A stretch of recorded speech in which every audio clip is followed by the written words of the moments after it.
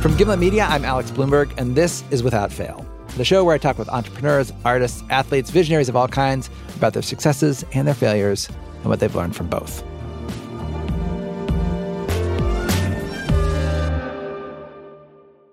We are back. Last year, we did a pilot season of the show to see whether people would like it, whether they wanted us to keep going. And they did. They subscribed, they listened. And so now we will have new episodes 3 times a month from now till forever. Ask and you will receive, people. So if you haven't subscribed yet, go ahead and sign up. And on our first show back today, I'm talking with one of the hottest directors and showrunners in Hollywood, Sam Esmail, the person behind the hit show Mr. Robot, and most recently the hit series on Amazon, Homecoming, starring Julia Roberts, which was nominated for 3 Golden Globe Awards, although it didn't win any of them. Now, people familiar with me or Gimlet, the company I co-founded, which makes this podcast that you're listening to right now and many others, you might remember Homecoming began its life as a Gimlet podcast. And Gimlet was very involved in the making of that show. In fact, I did a whole series of stories on turning the Homecoming podcast into the Homecoming TV show. And the reason I am very excited to talk to Sam Esmail today on Without Fail, it goes back to an interview I did for that series. I was interviewing Sam along with the star, Julia Roberts, and there was a moment from that conversation that just stuck with me. It's a moment when Julia was raving about Sam. I mean, I think Sam is incredibly good at understanding people and how we work and what makes people as highly creative as they can be and as highly motivated as they can be. To hear you both talk, it really does sound like you both, it was really this sort of like almost instant creative coming together in a weird way. Has that happened before? Was that unusual? Oh, I mean, I've done one movie and I've done one television show outside of this, so my experience is limited. But the fact that she and I hit it off so quickly, so early, is practically unheard of. I mean, the first thing we do is like, we yell. Yeah, we yell each other's names. And then we hug. It's true. Every day. Yeah. Listening to them talk, I was struck by how crazy all this must have been for Sam. Like, just 3 years earlier, before Mr. Robot came out, no one had ever heard of Sam Esmail. And now, here he was, palling around with Julia Roberts, one of the biggest movie stars in history, with a career spanning more than a quarter of a century, like it was nothing. Sam, he's old in Hollywood years, over 40, and he'd been trying to make it as a filmmaker for decades. The very same decades that Julia Roberts had been winning Oscars and setting box office records and becoming the highest paid actress in Hollywood history. What was that like, to struggle for so long and then have his breakthrough be so sudden and happen so relatively late? And so that is what I wanted to talk to him about. And so I invited him to our studios for a conversation. You've had a lot of success now, but it was a long time coming. Yes. Did not have a lot of success prior to that. Yeah. So I want to talk about the prior. Yes. And so we did. And it turns out that the prior, the long, winding path through multiple failures that led Sam to where he is now, is an incredibly fascinating story that goes places that I never expected. It's a story that starts a long time back in Sam's childhood with his early love of movies, although not necessarily kid movies. I remember very early on watching, this is going to sound so pretentious, but it's true. I was watching French Connection. I must have been like 5 or something, or maybe even younger, 4. 4 or 5 watching The French Connection? The French Connection. Wow. And I just remember that car chase scene, where they're about to hit the baby carriage and you're just like freaking out. And then the baby carriage has no baby. It's just a bunch of garbage in there. And that moment specifically stuck out to me.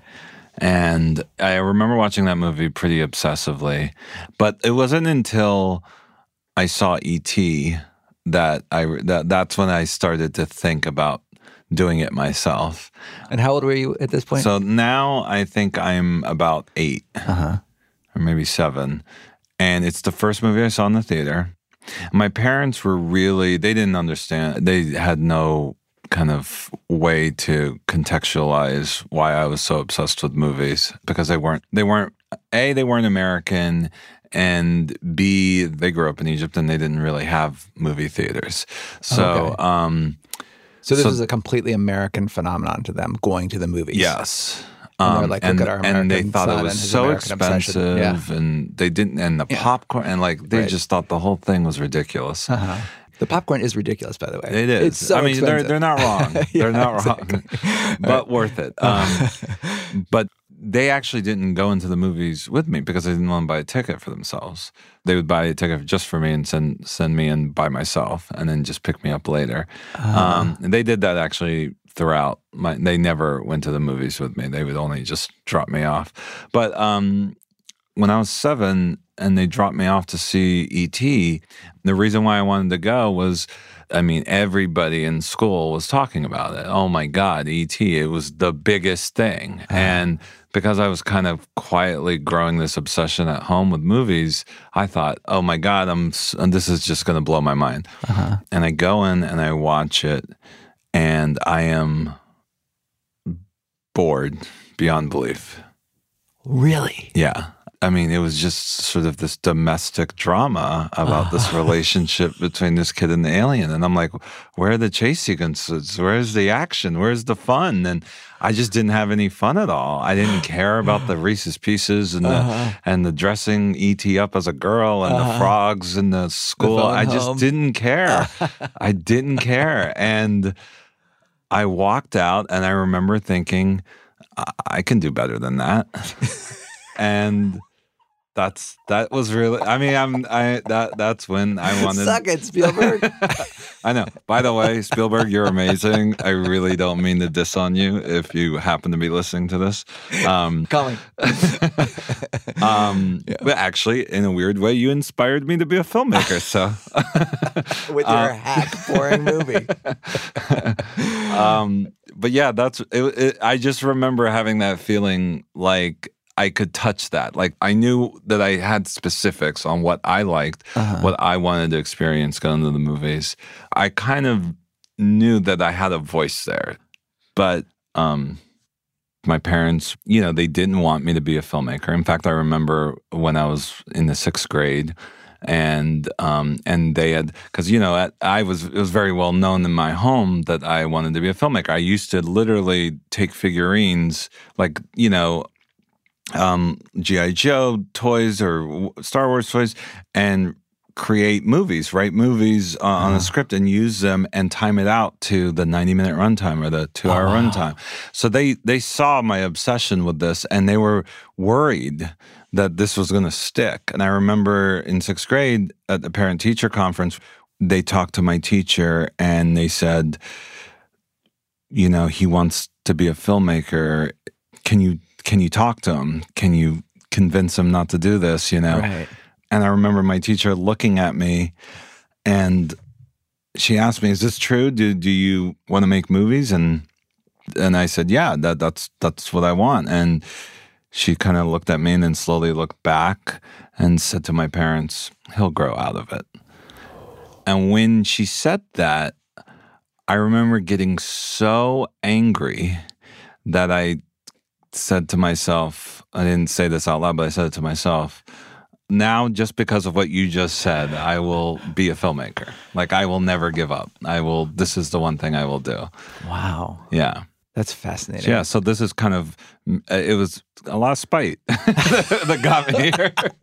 Well, I think about this because I feel like spite, there is this element of like, you said I couldn't do it and I'm going to prove it to you that I could. Right. It's really powerful. Yeah, there's that line, what's the best revenge? Lead a good life. Yes. Because you're right, it's more about proving it to them, but then behind that is probably something about proving it to yourself, and and for whatever reason it fuels me. So you at this age in 6th grade you're vowing I'm gonna prove my teacher wrong. Yep. And indeed, 6 years later, when Sam graduated from high school, he headed off to New York University, NYU, and its renowned film school. In a nod to his parents, who still didn't want him to be a director, he minored in computer science, but majored in film. And in 1998, he graduated. So this is where, so this in the, what I would now expect to happen is so you go get your film degree and then you go off and start making movies. But that's not, in fact, what happened. What did you do? So what happened was I graduated. My parents didn't pay for my whole tuition, so I was massively in debt, and I was a computer nerd. So what I did was I took a job working at a little internet startup, and I was trying to figure out how to get my first feature off the ground. Right. And while I was working at this little internet startup, I became friendly with one of the VCs that funded the startup. And this is 1998. So this is like the internet is exploded onto the scene. I geeked out at every site that would come up, and I would always talk to my friends about, we should do a startup, we should do an internet startup, because I was a little arrogant prick and thought I could be better than half the sites that were coming out. Because then I was like, well, if I could do that, then I can get money and then fund my films. That was really the only reason why I was interested in doing it. So your plan, just to say it out loud, was I'm going to start as a 20-year-old, start a super successful company that then I can then flip in an IPO or an acquisition that will then fund my dreams of becoming a filmmaker. Yeah, I mean, like I took a page like Paul Allen, Microsoft. Right. I don't think he stayed there for very long, but he became a very wealthy guy. Left. No, I know. Yeah, it's doable, but it's also like saying, like, my plan is to get into the NBA and get $1 billion, and then retire after 2 years, and then become. I mean, that is how pursue my true. Yeah, my that true is life. how arrogant I was. I just thought, I'll do this little thing to do this other crazier thing, So what happened? So at the time, AOL was huge. Right. And I remember thinking, God, it's so obvious why AOL is beating everyone up, because if you remember, AOL's software to log in was very easy. You put in your username and password, you logged in, it dialed, and then you got in and you've got mail, and here's your buddy list, and it just, everything was right there. Right. And if you remember the other ISPs like AT&T or Mindspring or Earthlink, or they had like these real shitty dialers, and once you get in there, then you had to launch another application for your email or launch another application. So for people who don't remember, this is how hard it was just to check your email back in the day. Like, they hadn't worked anything out. Like, you couldn't just log on. And it was just so obvious to me why AOL was just like way ahead of everyone. So I just thought, well, why not take the software that AOL did, create basically the same kind of experience, and then license that out to all the ISPs. Right. And internet service providers. Internet service providers. So they could basically get the benefit of the AOL software, and then we would make the money off the licensing. I pitched that to the VC literally with like a one-page pitch. I didn't know anything. I was 20. I had no business acumen or anything like that. And he loved it. He gave me $6 million.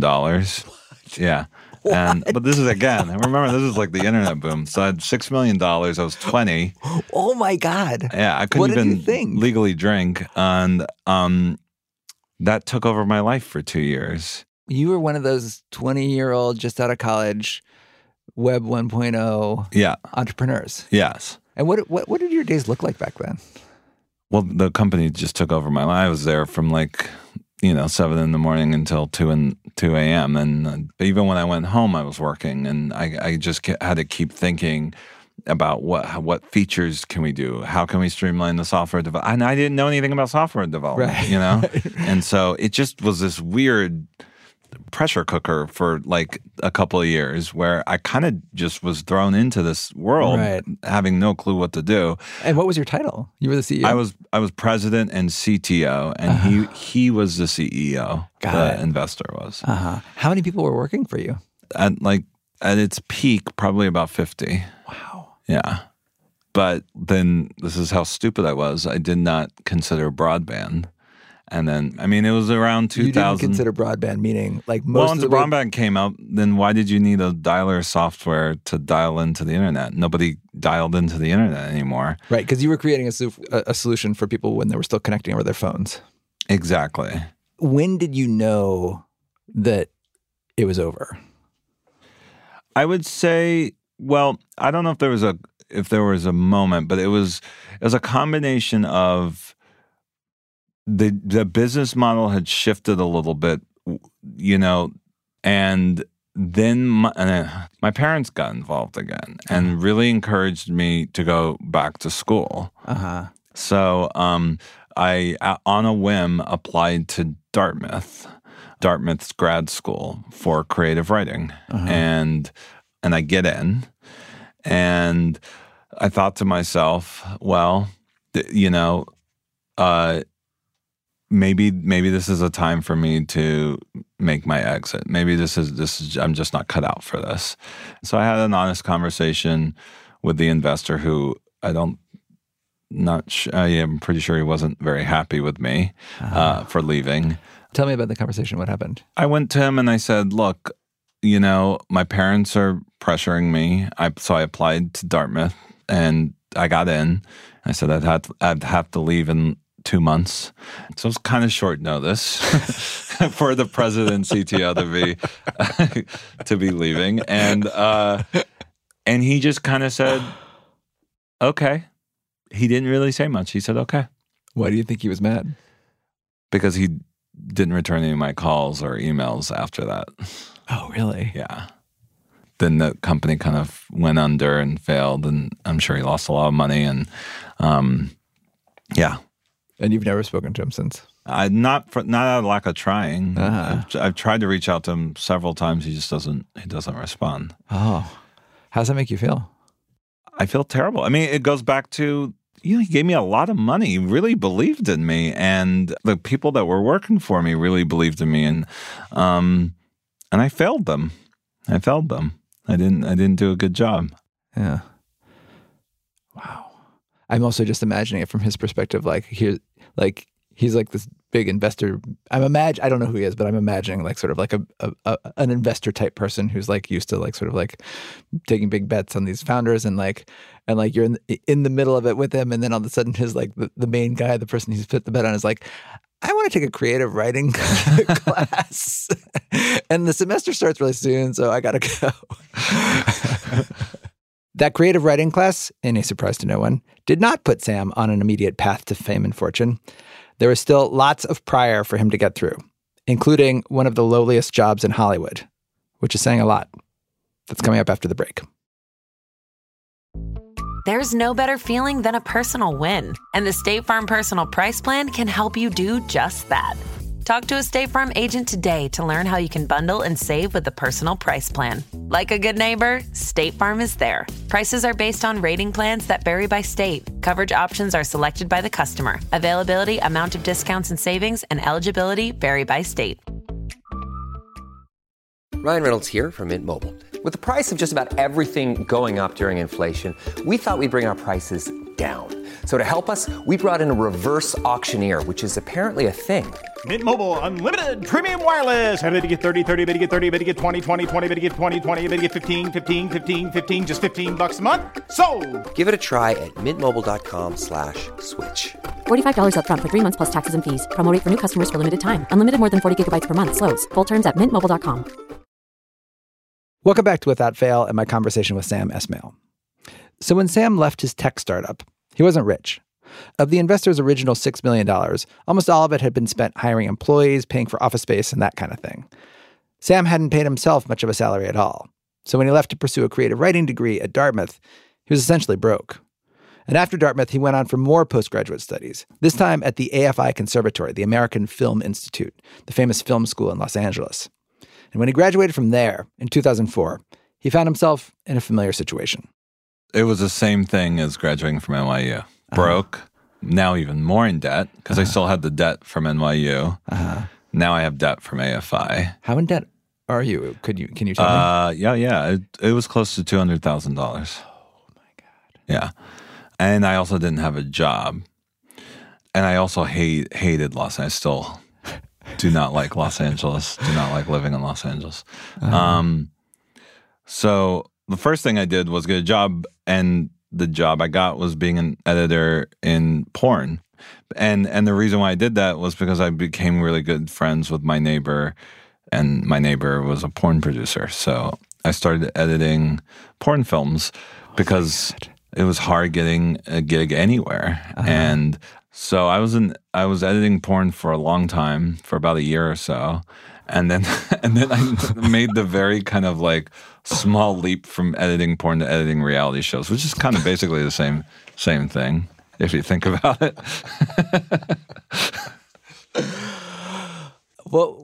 So how old were you at this point?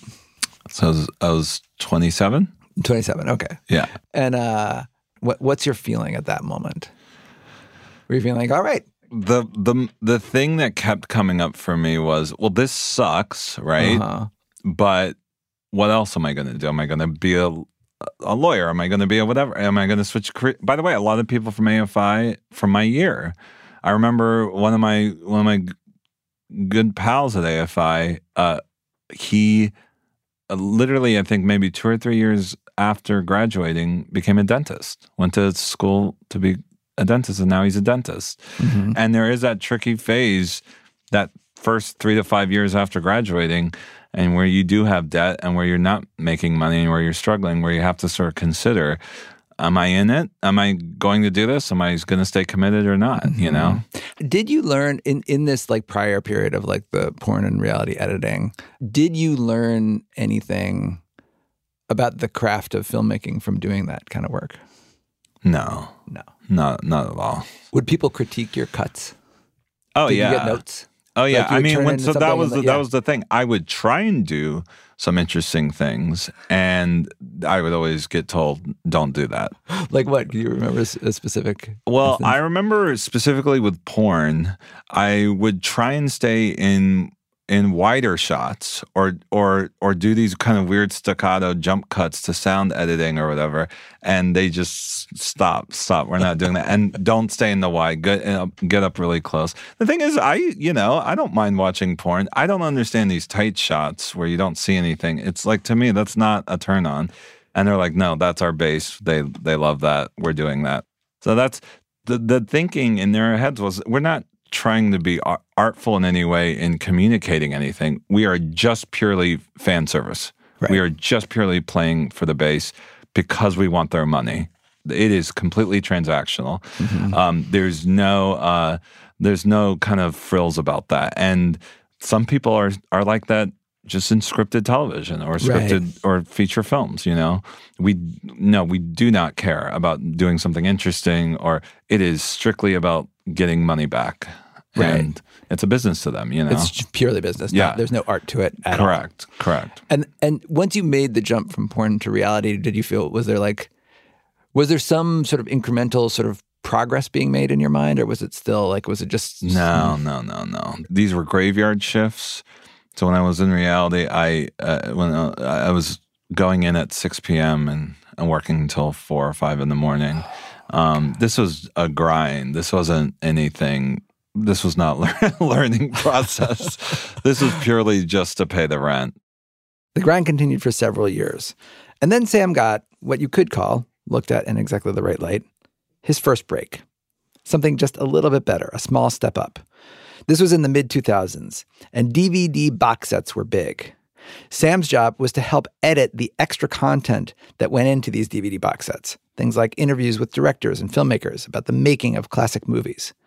And after editing those interviews for a while, he got pretty good at it. What ended up happening was I became so good at my job that they ended up making me the post-production supervisor. So I had this huge promotion with a huge salary bump, like 6 figures. And so what were you making before and what were you making after?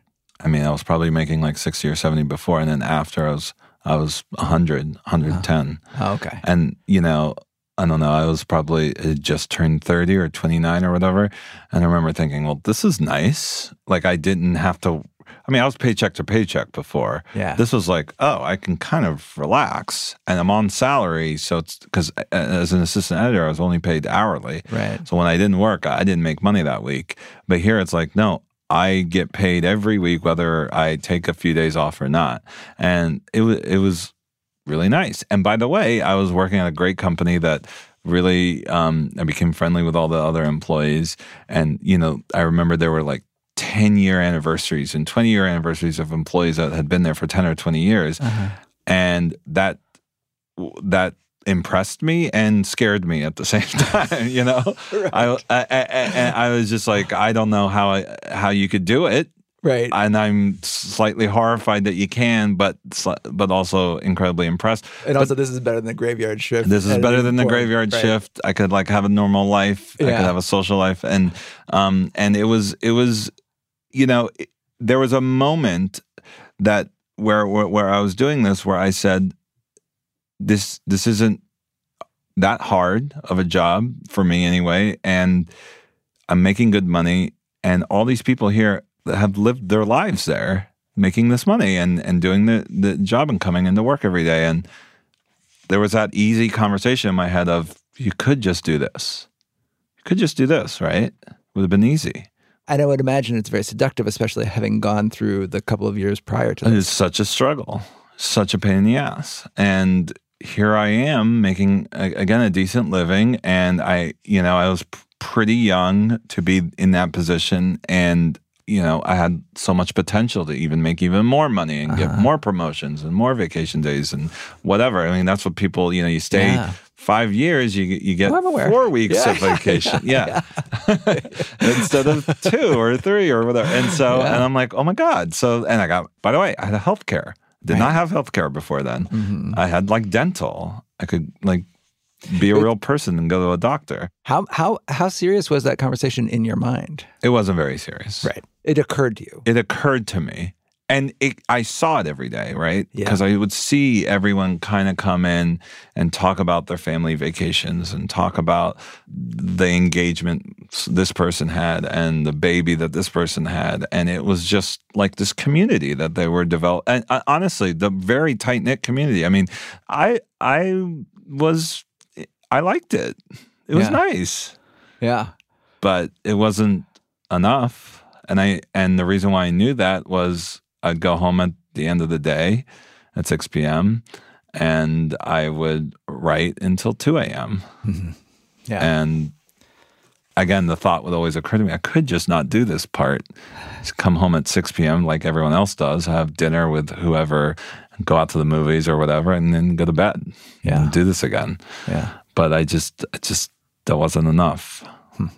So then the conversation turned into, well, I'm going to do this or die trying. And I might fail. That's totally within the realm of possibility here because this is the hardest business to get into. But I'm just not going to stop trying. Mm-hmm. And so I thought to myself, I just might end up one of those guys that goes into his, 40s or 50s and is just writing on the side, doing little gigs here and there and just never actually makes it, Mm-hmm. But that was okay with, I had to I wasn't happy about that picture, but I had to be okay with that possibility, Was there a person like that in your life that you knew? Oh, yeah. Who? You don't name any names, but who were the characters in your life that there's one person I know who has a family. He's in his 60s. He has grandkids now. And he wanted to be an actor and he's still doing little community theater things. He doesn't have a job. He gets jobs here and there, but it's really his wife is really the one that, makes the income for the family and just floats from job to job. Yeah. Still goes on auditions, still is an extra in movies and, gets excited when that happens. And yeah, that's his life. I know it's funny because there's this romantic period where failure is sort of oh yeah, that's just, you're on the road to success. And then there's a point at which it turns and you're just, and there's this point where you're maybe you should have given up. Maybe you should have taken the dentist route or something. I guess it never occurred to me. I guess it just never occurred to me that I would do that because I didn't understand what would be the point. This goes You wanted to be that guy rather than a successful dentist. Was that what you were? I wouldn't rather be that guy than a successful dentist, but I know being a successful dentist would always end up with me quitting and going back. You know what I mean? I would always just leave. Which is what I kept doing. That was my pattern, I just knew it was impossible for me to just try. It was that guy or bust, basically. Exactly. Coming up, Sam's actual big break. Right after our commercial break. This episode is brought to you by Etsy. Sound the gifting panic alarm. You need to get an amazing gift. Wait, no, The perfect gift. Relax. Now you can use gift mode on Etsy. Gift mode on Etsy takes the stress out of gifting, so you can find the perfect item for anyone and any occasion. It's easy. Just tap or click gift mode on your Etsy app or Etsy.com. Then answer a few short questions about who you're shopping for and what they like. And gift mode instantly gives you curated gift ideas based on hundreds of personas. Now it's simple to find gifts made by independent sellers for all the people in your life. So whether you need a housewarming gift for the new homeowner or a birthday present for the pickleballer, Gift Mode has you covered. Need to find the perfect gift? Don't panic. Try Gift Mode on Etsy now. Ryan Reynolds here from Mint Mobile. With the price of just about everything going up during inflation, we thought we'd bring our prices down. So to help us, we brought in a reverse auctioneer, which is apparently a thing. Mint Mobile Unlimited Premium Wireless. How to get 30, 30, bit to get 30, bit to get 20, 20, 20, bit to get 20, 20, bit to get 15, 15, 15, 15, just $15 a month? Sold! Give it a try at mintmobile.com/switch. $45 up front for 3 months plus taxes and fees. Promo rate for new customers for limited time. Unlimited more than 40 gigabytes per month. Slows full terms at mintmobile.com. Welcome back to Without Fail and my conversation with Mr. Robot creator and Homecoming director Sam Esmail. So while Sam was working at the post-production place, one of the scripts that he'd been writing in his free time, nights and weekends, attracted some buzz. It got featured on a hot website for unpublished scripts called The Blacklist.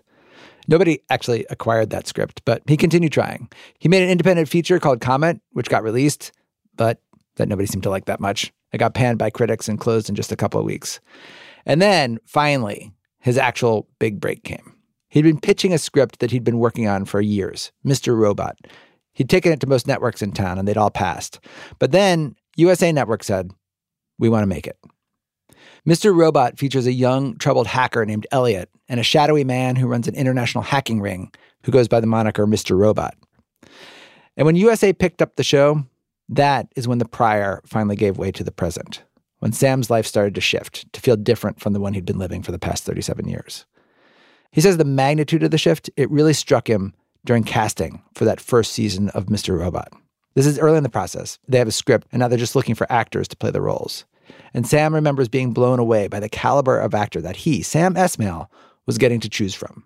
Normally, when I was making Comet, you're just begging, you're hoping anybody that you see on TV or at the movies would be in it. Right. You're just like, there's no audition. You're just like hoping that they'd say yes. Who can I get? Because I can't even pay them. Right. Right. Yeah. Right. Here, it's like, oh, no, you guys are coming in to audition for me, and I have to pick.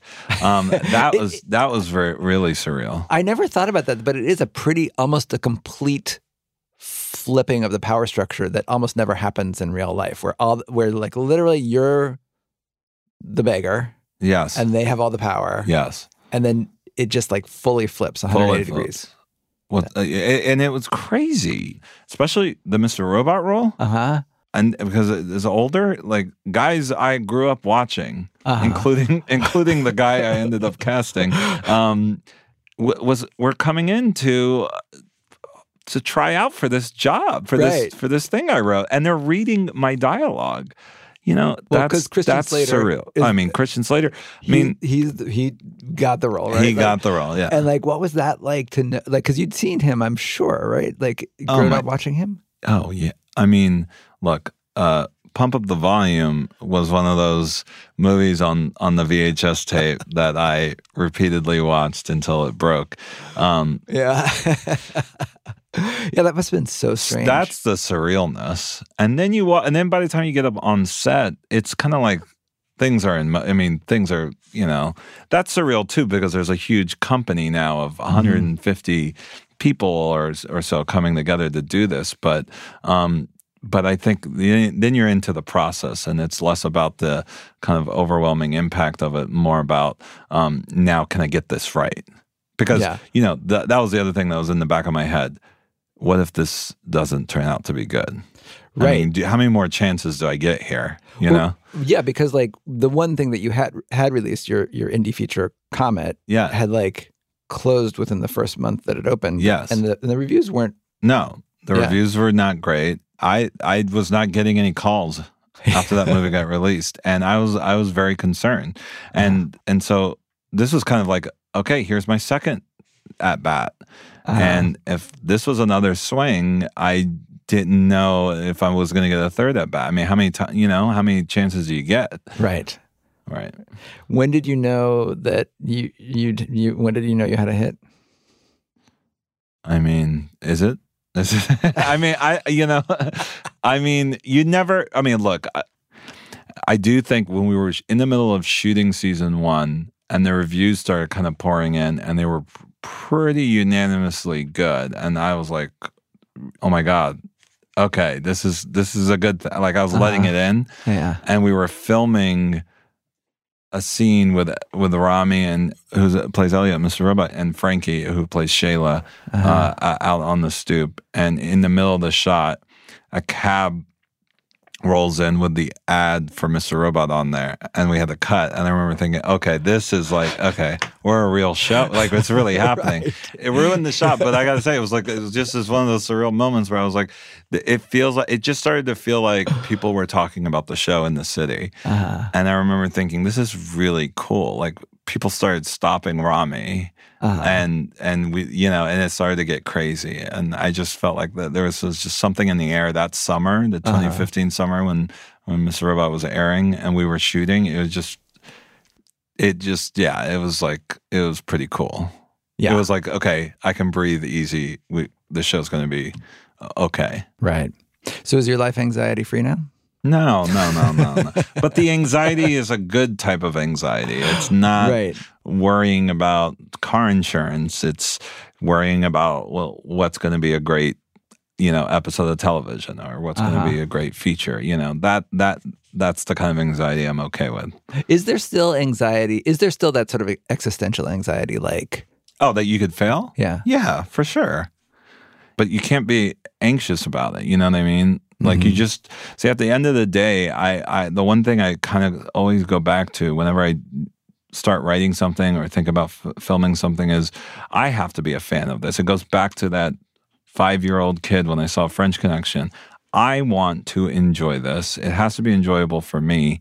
And if that doesn't work, then it wasn't, then that's out of my control. Then that's not something I can, sort of negotiate or manipulate. Right. Like it just, if I can stay true to that and if I end up enjoying it, and by the way, that's how I felt about Comet.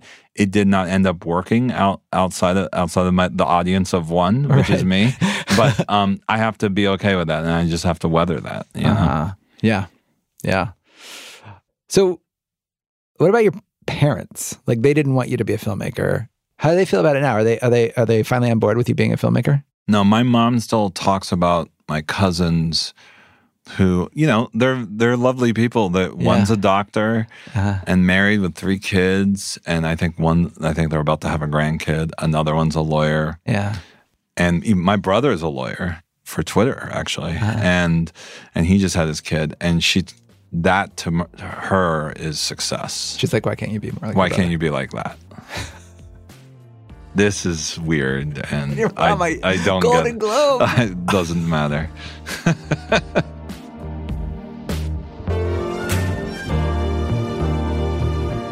And that wraps up my conversation with Sam Esmail. Without Fail is hosted by me and produced by Molly Messick and Sarah Platt. It's edited by me and Devin Taylor. Peter Leonard mixed this episode, music by Bobby Lord. If you like Without Fail, leave us a review. Tell your friends about it. And thanks for listening.